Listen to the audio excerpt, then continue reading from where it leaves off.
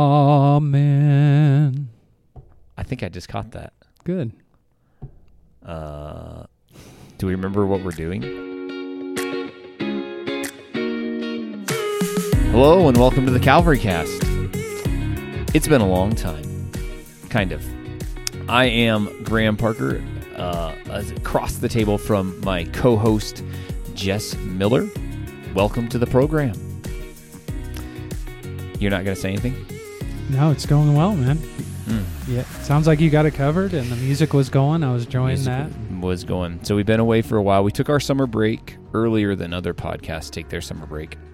Right, some podcasts take an entire summer. We took a month of May, basically, and now we are back with tons of exciting content lined up for you. We are going to explain gravity. Yep. Explain the theory of relativity. Yep.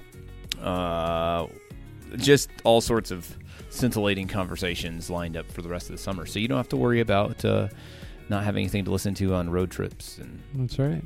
journeys to work and things like that. Are we able to play the alphabet or no, they won't? Oh, I could insert that, but it wouldn't be quite as good. I could pause it and go grab it. Do you really want the alphabet song? How much time would it take you to do it? A minute. Let's do it. All right, we're back. Check this out. Aleph, Beten, Gimel, Dalet, Hey, and Vav, and Zayin.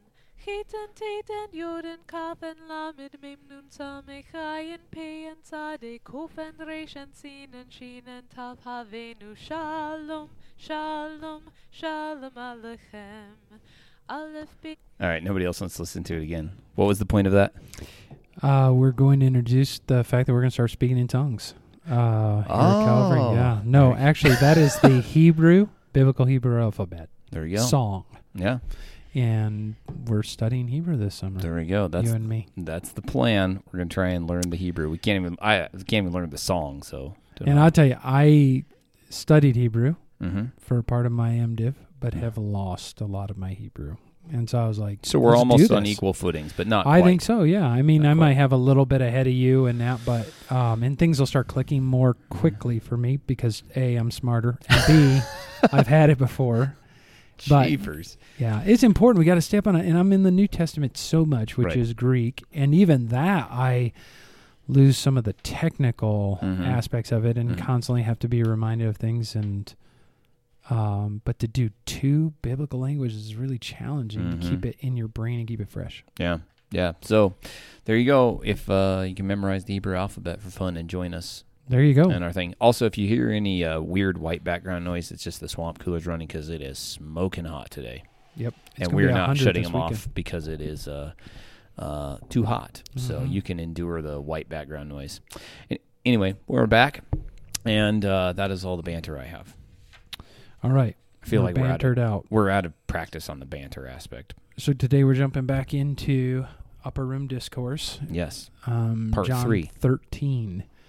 And we'll just kind of briefly look at and talk about some things from verses 21 to 38. So, do you want me to read this? Yeah, why don't you read it? Since you're going to do most of the talking. After saying these things, Jesus was troubled in his spirit and testified, "Truly, truly, I say to you, one of you will betray me." The disciples looked at one another, uncertain of whom he spoke. One of his disciples, whom Jesus loved, was reclining at table at Jesus' side. So Simon Peter motioned him to ask Jesus of whom he was speaking. So that disciple, leaning back against Jesus, said to him, "Lord, who is it?" Jesus answered, "It is he to whom I will give this morsel of bread when I have dipped it." So when he had dipped the morsel, he gave it to Judas, the son of Simon Iscariot.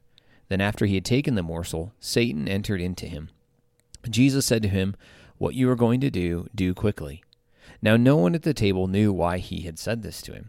Some thought that because Jesus had the money bag, Jesus was telling him, "Buy what we need for the feast," or that he should give something to the poor. So after receiving the morsel of bread, he immediately went out, and it was night. When he had gone out, Jesus said, "Now is the Son of Man glorified, and God is glorified in him. If God is glorified in him, God will also glorify him in himself and glorify him at once. Little children, yet a little while I am with you. You will seek me, and just as I said to the Jews, so now I also say to you, where I am going, you cannot come. A new commandment I give to you, that you love one another, just as I have loved you. You also are to love one another. By this all people will know that you are my disciples, if you have love for one another. Simon Peter said to him, Lord, where are you going? Jesus answered him, Where I am going you cannot follow me now, but you will follow afterward. Peter said to him, Lord, why can I not follow you now? I will lay down my life for you. Jesus answered, Will you lay down your life for me? Truly, truly, I say to you, the rooster will not crow till you have denied me 3 times. Very good. So just a reminder, we're in the, we called it the upper room discourse, and it's the night before the crucifixion. And so Jesus is in that upper room. And John gives us 5 chapters of material for that time that we don't get in the other synoptic gospels, and the ones that talk about, him establishing the new covenant, giving the Lord's Supper and things.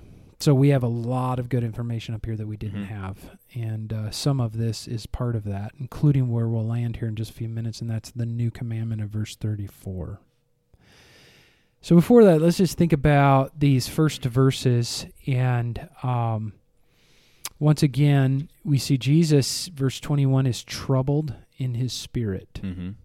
And he was troubled earlier in John chapter 12 when the Greek people came to him, and he knew it was his hour had come, right? So he's understanding. He knew already why he was going to Jerusalem, but this in his spirit, he is just troubled.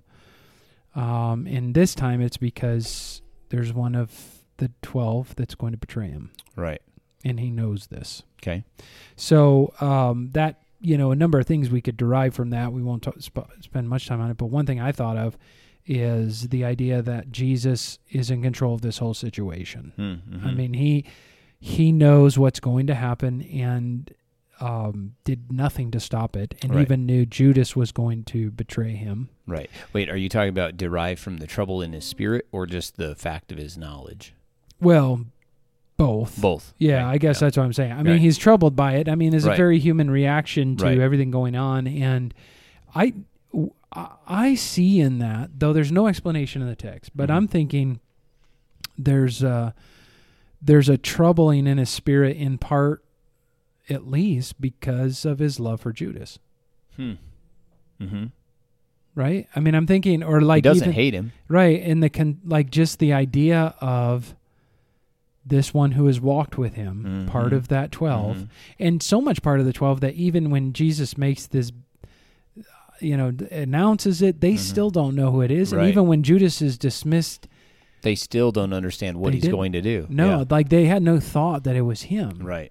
And he was one of the 12 in that way. Yeah. And then, and the idea of him, washing Judas's feet previous to this, and just serving him by giving him the morsel of bread and doing these things, these acts of perhaps even, Jesus knows in the sovereignty of God this was going to happen, everything, but in that very human way of feeling it. Well, yeah, you see, especially that, I think that humanity aspect, chapter 12, though, when he says, I'm troubled, and he's looking forward to his hour coming as well, right? That's a very human reaction, because he knows the pain he's going to endure, the weight and the wrath of God bearing sin. Yeah. So I think we can't ever watch Jesus or think of Jesus as this, robot type of figure, right? Stoic or whatever. I mean, he was feeling everything that was happening to him. Very emotional. Yeah.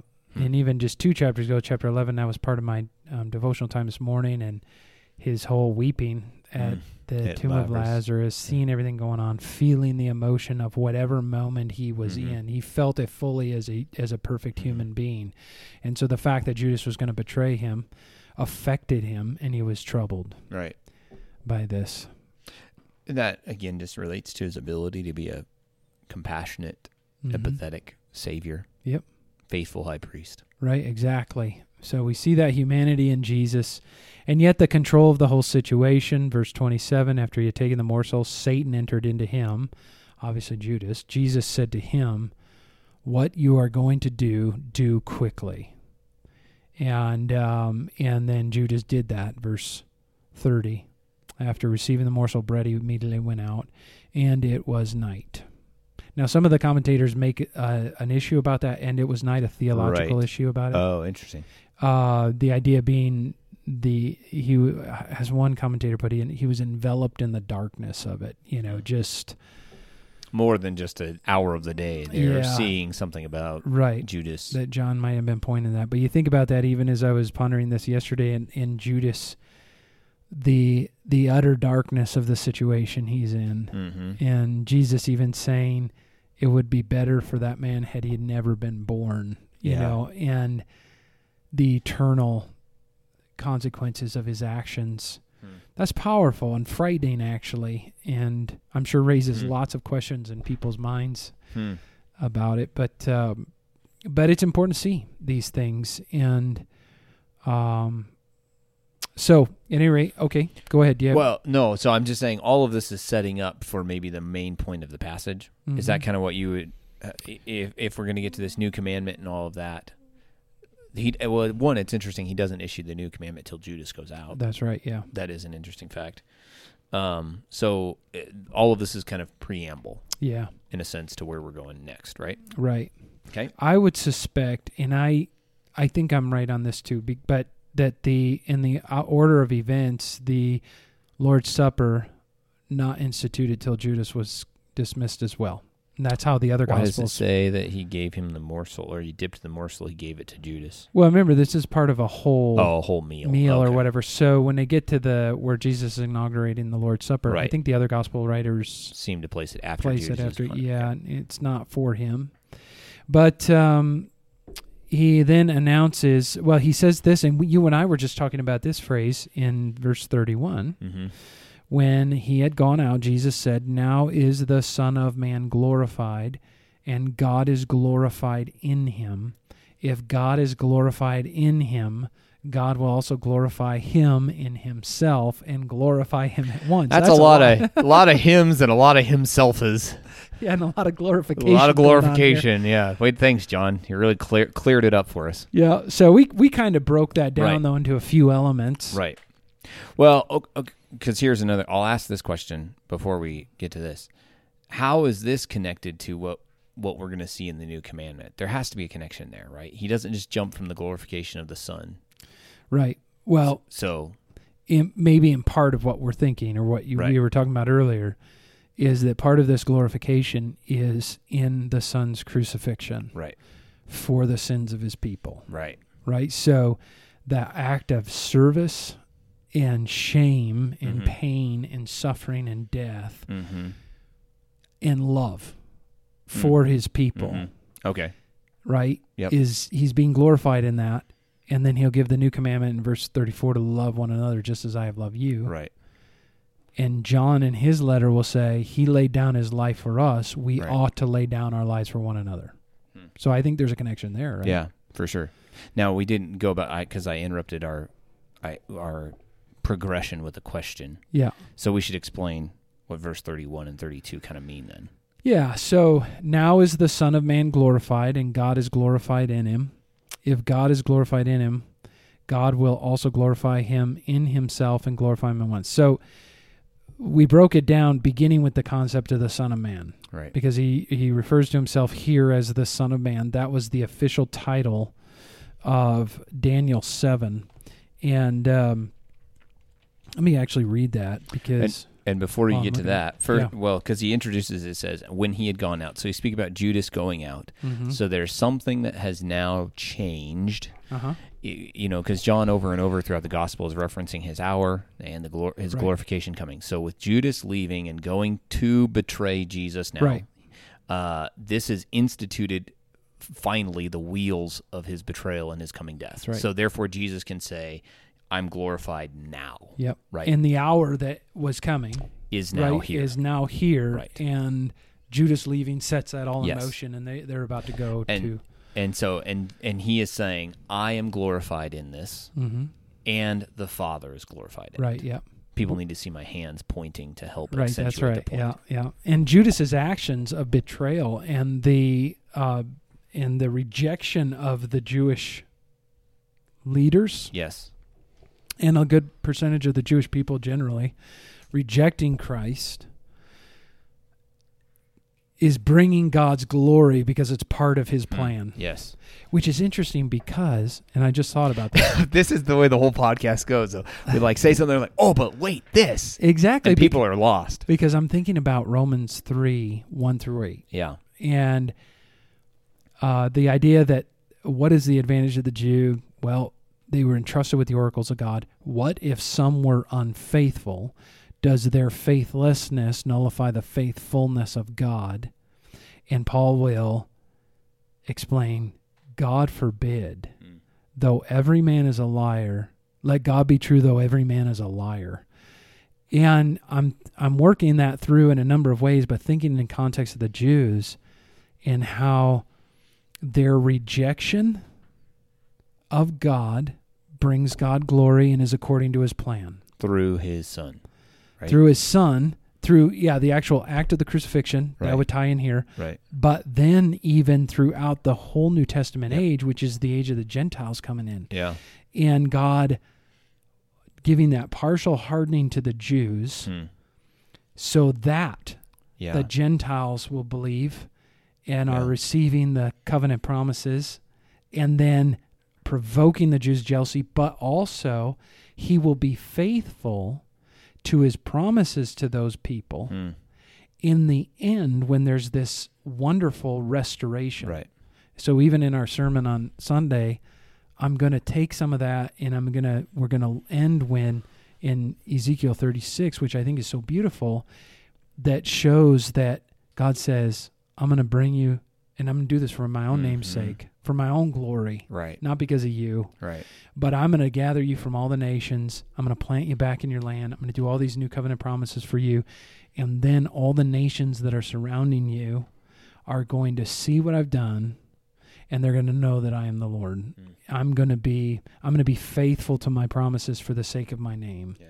And I just thought about all that. That's really cool how that it doesn't matter the response of the people to God. He's going to bring glory to himself. Right.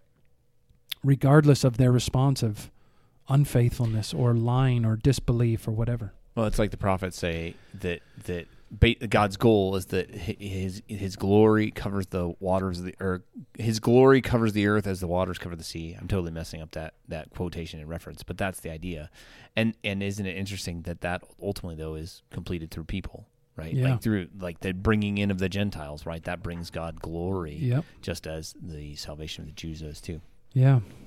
Absolutely. So anyway, where were we? Oh yeah, so Son of Man, and when you think of when they would think of Son of Man, this is what they thought of. Daniel 7:13. I saw in the night visions, and behold, with the clouds of heaven, there came one like a Son of Man. There's that title, and he came to the Ancient of Days and was presented for him, and to him was given dominion and glory and a kingdom, that all peoples, nations, and languages should serve him. His dominion is an everlasting dominion which shall not pass away, and his kingdom one that shall not be destroyed. That's glory, right? Right. Glory given to the Son of Man by God himself. Right. And so when they were thinking that, they're thinking of that glory, the Son of Man being glorified and being given these people and the kingdoms and everybody worshiping him. Right. And if you think about the Old Testament prophets, when they're thinking about like future glory for Israel, it's like a renewed creation. It's peace and harmony and flourishing and all of that. Yep. But what Jesus seems to be saying when he's saying here, now I'm glorified, the Son of Man is glorified. Daniel's saying the Son of Man is given glory. Yep. Ultimately, that comes first through the cross. Yeah, it comes first through the rejection, the betrayal, right, the crucifixion. Right. All things we would say, that's not glory. That's right. That's why it was a stumbling block to the Jews, right? This whole idea of Jesus going to the cross, he's making sure his people know, I'm being glorified in this. Yeah. God's being glorified in this. And so the cross is an emblem of shame, as we've sing in our psalm, but it's also an emblem of God's glory in, providing satisfaction for sins in Christ, demonstrating his righteousness and his love and mercy all through the cross of Christ being glorified, lifted up for all to come and believe him, all those things. So, this is where, when we think about tragedies that happen in the world, and we know the theological truth that God will be glorified in those horrible things, but we don't always see the outcome of it. The cross is the perfect example of that, though, where we do see the outcome of it in many ways. Yep.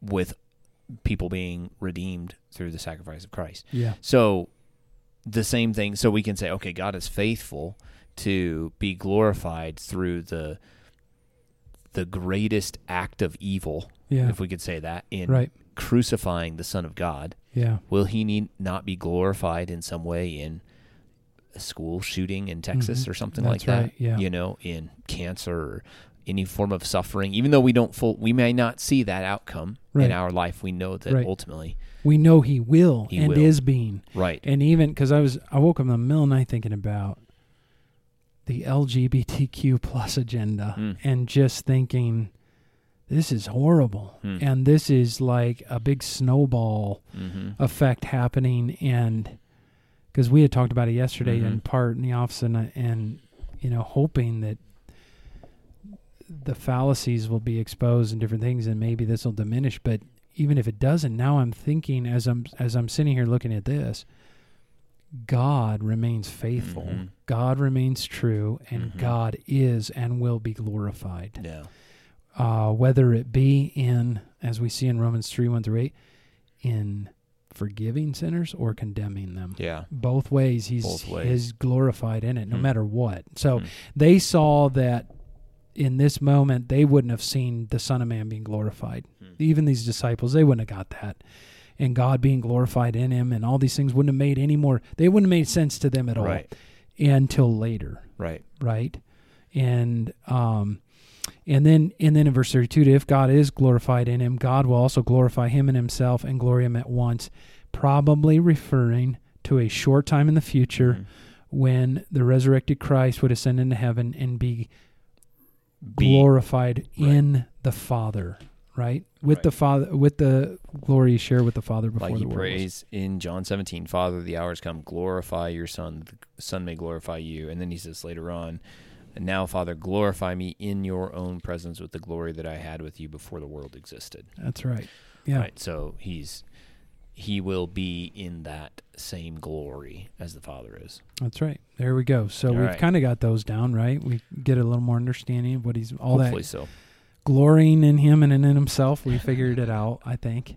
And then verse 33, little children, yet a little while I am with you. You will seek me. And just as I said to the Jews, so now also I say to you, where I'm going, you cannot come.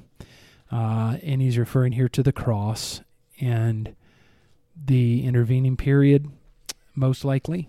And then he says this, verse 34, though, this is where we were headed. A new commandment I give to you, that you love one another just as I have loved you. You also are to love one another. By this, all people will know that you are my disciples if you have love for one another. So we think about that concept of the new commandment. It isn't as though the Old Testament doesn't command the people of Israel to love. Love your neighbor as yourself. But there is an intensified nature to this command. It's a new covenant a new commandment for a new covenant, as Carson said in his commentary. A new commandment I give to you, that you love one another. So that's first key phrase right there, the one another, right? This is a love that the disciples of Jesus were to have for one another, that they're still to have for one another, that they don't even have for anyone else. So it's a discernible discipleship love that they have for one another. This isn't talking about loving the world as Christ loved them. There may be implications to that, like, we love our neighbors ourselves. Sure. We do good to them. We show them love of Christ. But this is a love for specifically the people of God that is different. Right. Unique. That you wouldn't have or display for others. And it says, you love one another just as I have loved you. It's been heightened now in its intensity. You are also to love one another that way. And, we have this, you and I both have been using Be Thou My Vision. And it's an awesome liturgy that walks Yep. you through things. Well, part of it is always the reading of the law. the reading of the law. And Yeah. it's always things like this. Yeah. It's always things like love the Lord your God with all your heart, soul, Right. strength, mind, or love one another as I've loved you. Right. Because he issues it, it's law. Right. It's a new commandment. Yeah. And we immediately see it and feel, okay, I don't fulfill this as I should. Mm-hmm. Like, I don't love other disciples Yeah. just as Jesus loved Right. me. Right. You're like, what? And so immediately we're thankful already For Jesus. for Jesus and his perfect love. Yeah. And yet, in the new covenant, what do we get? Jesus will talk about John 14:15, the Spirit that enables us Right. to fulfill the commands Yeah. and to fulfill the law in ourselves. Yeah. And so we see what we're supposed to do, and we know that it is the Spirit that will produce this love in Yeah. us, and we begin taking those steps of obedience to Yeah. love the community of God. And I don't think we need to always understand that in terms of specifically emotional feelings, though Right. they should be there, brotherly love, brotherly Right. affection. But how does the Bible describe it? In just Jesus saying, as I am giving myself Mm-hmm. sacrificially in love Right. for you, I want you to do this for one another. So, could perhaps be the greatest hindrance to love is like one, just selfishness. Yeah. Like, like if Jesus is saying love one another, demonstrated this way in self-sacrifice and things like that, I don't give of myself sacrificially towards another person if I'm kind of consumed with myself. That's yeah, Right? it's impossible. Like, it's impossible to do. So that means then I need to like die to myself and some of my desires and my pursuits in order to serve and love another. Yeah. And it's all in this context of John 13 where he had just humbled himself and washed their feet. Yeah. Right? Right. And he says, I want you to do this for one Right. another like I've done to Right. you. And it's similar in what he's saying here. Right. It's that humility. It's the putting others' interests above your own. It's the serving the people of God, providing for them what they need. Mm-hmm.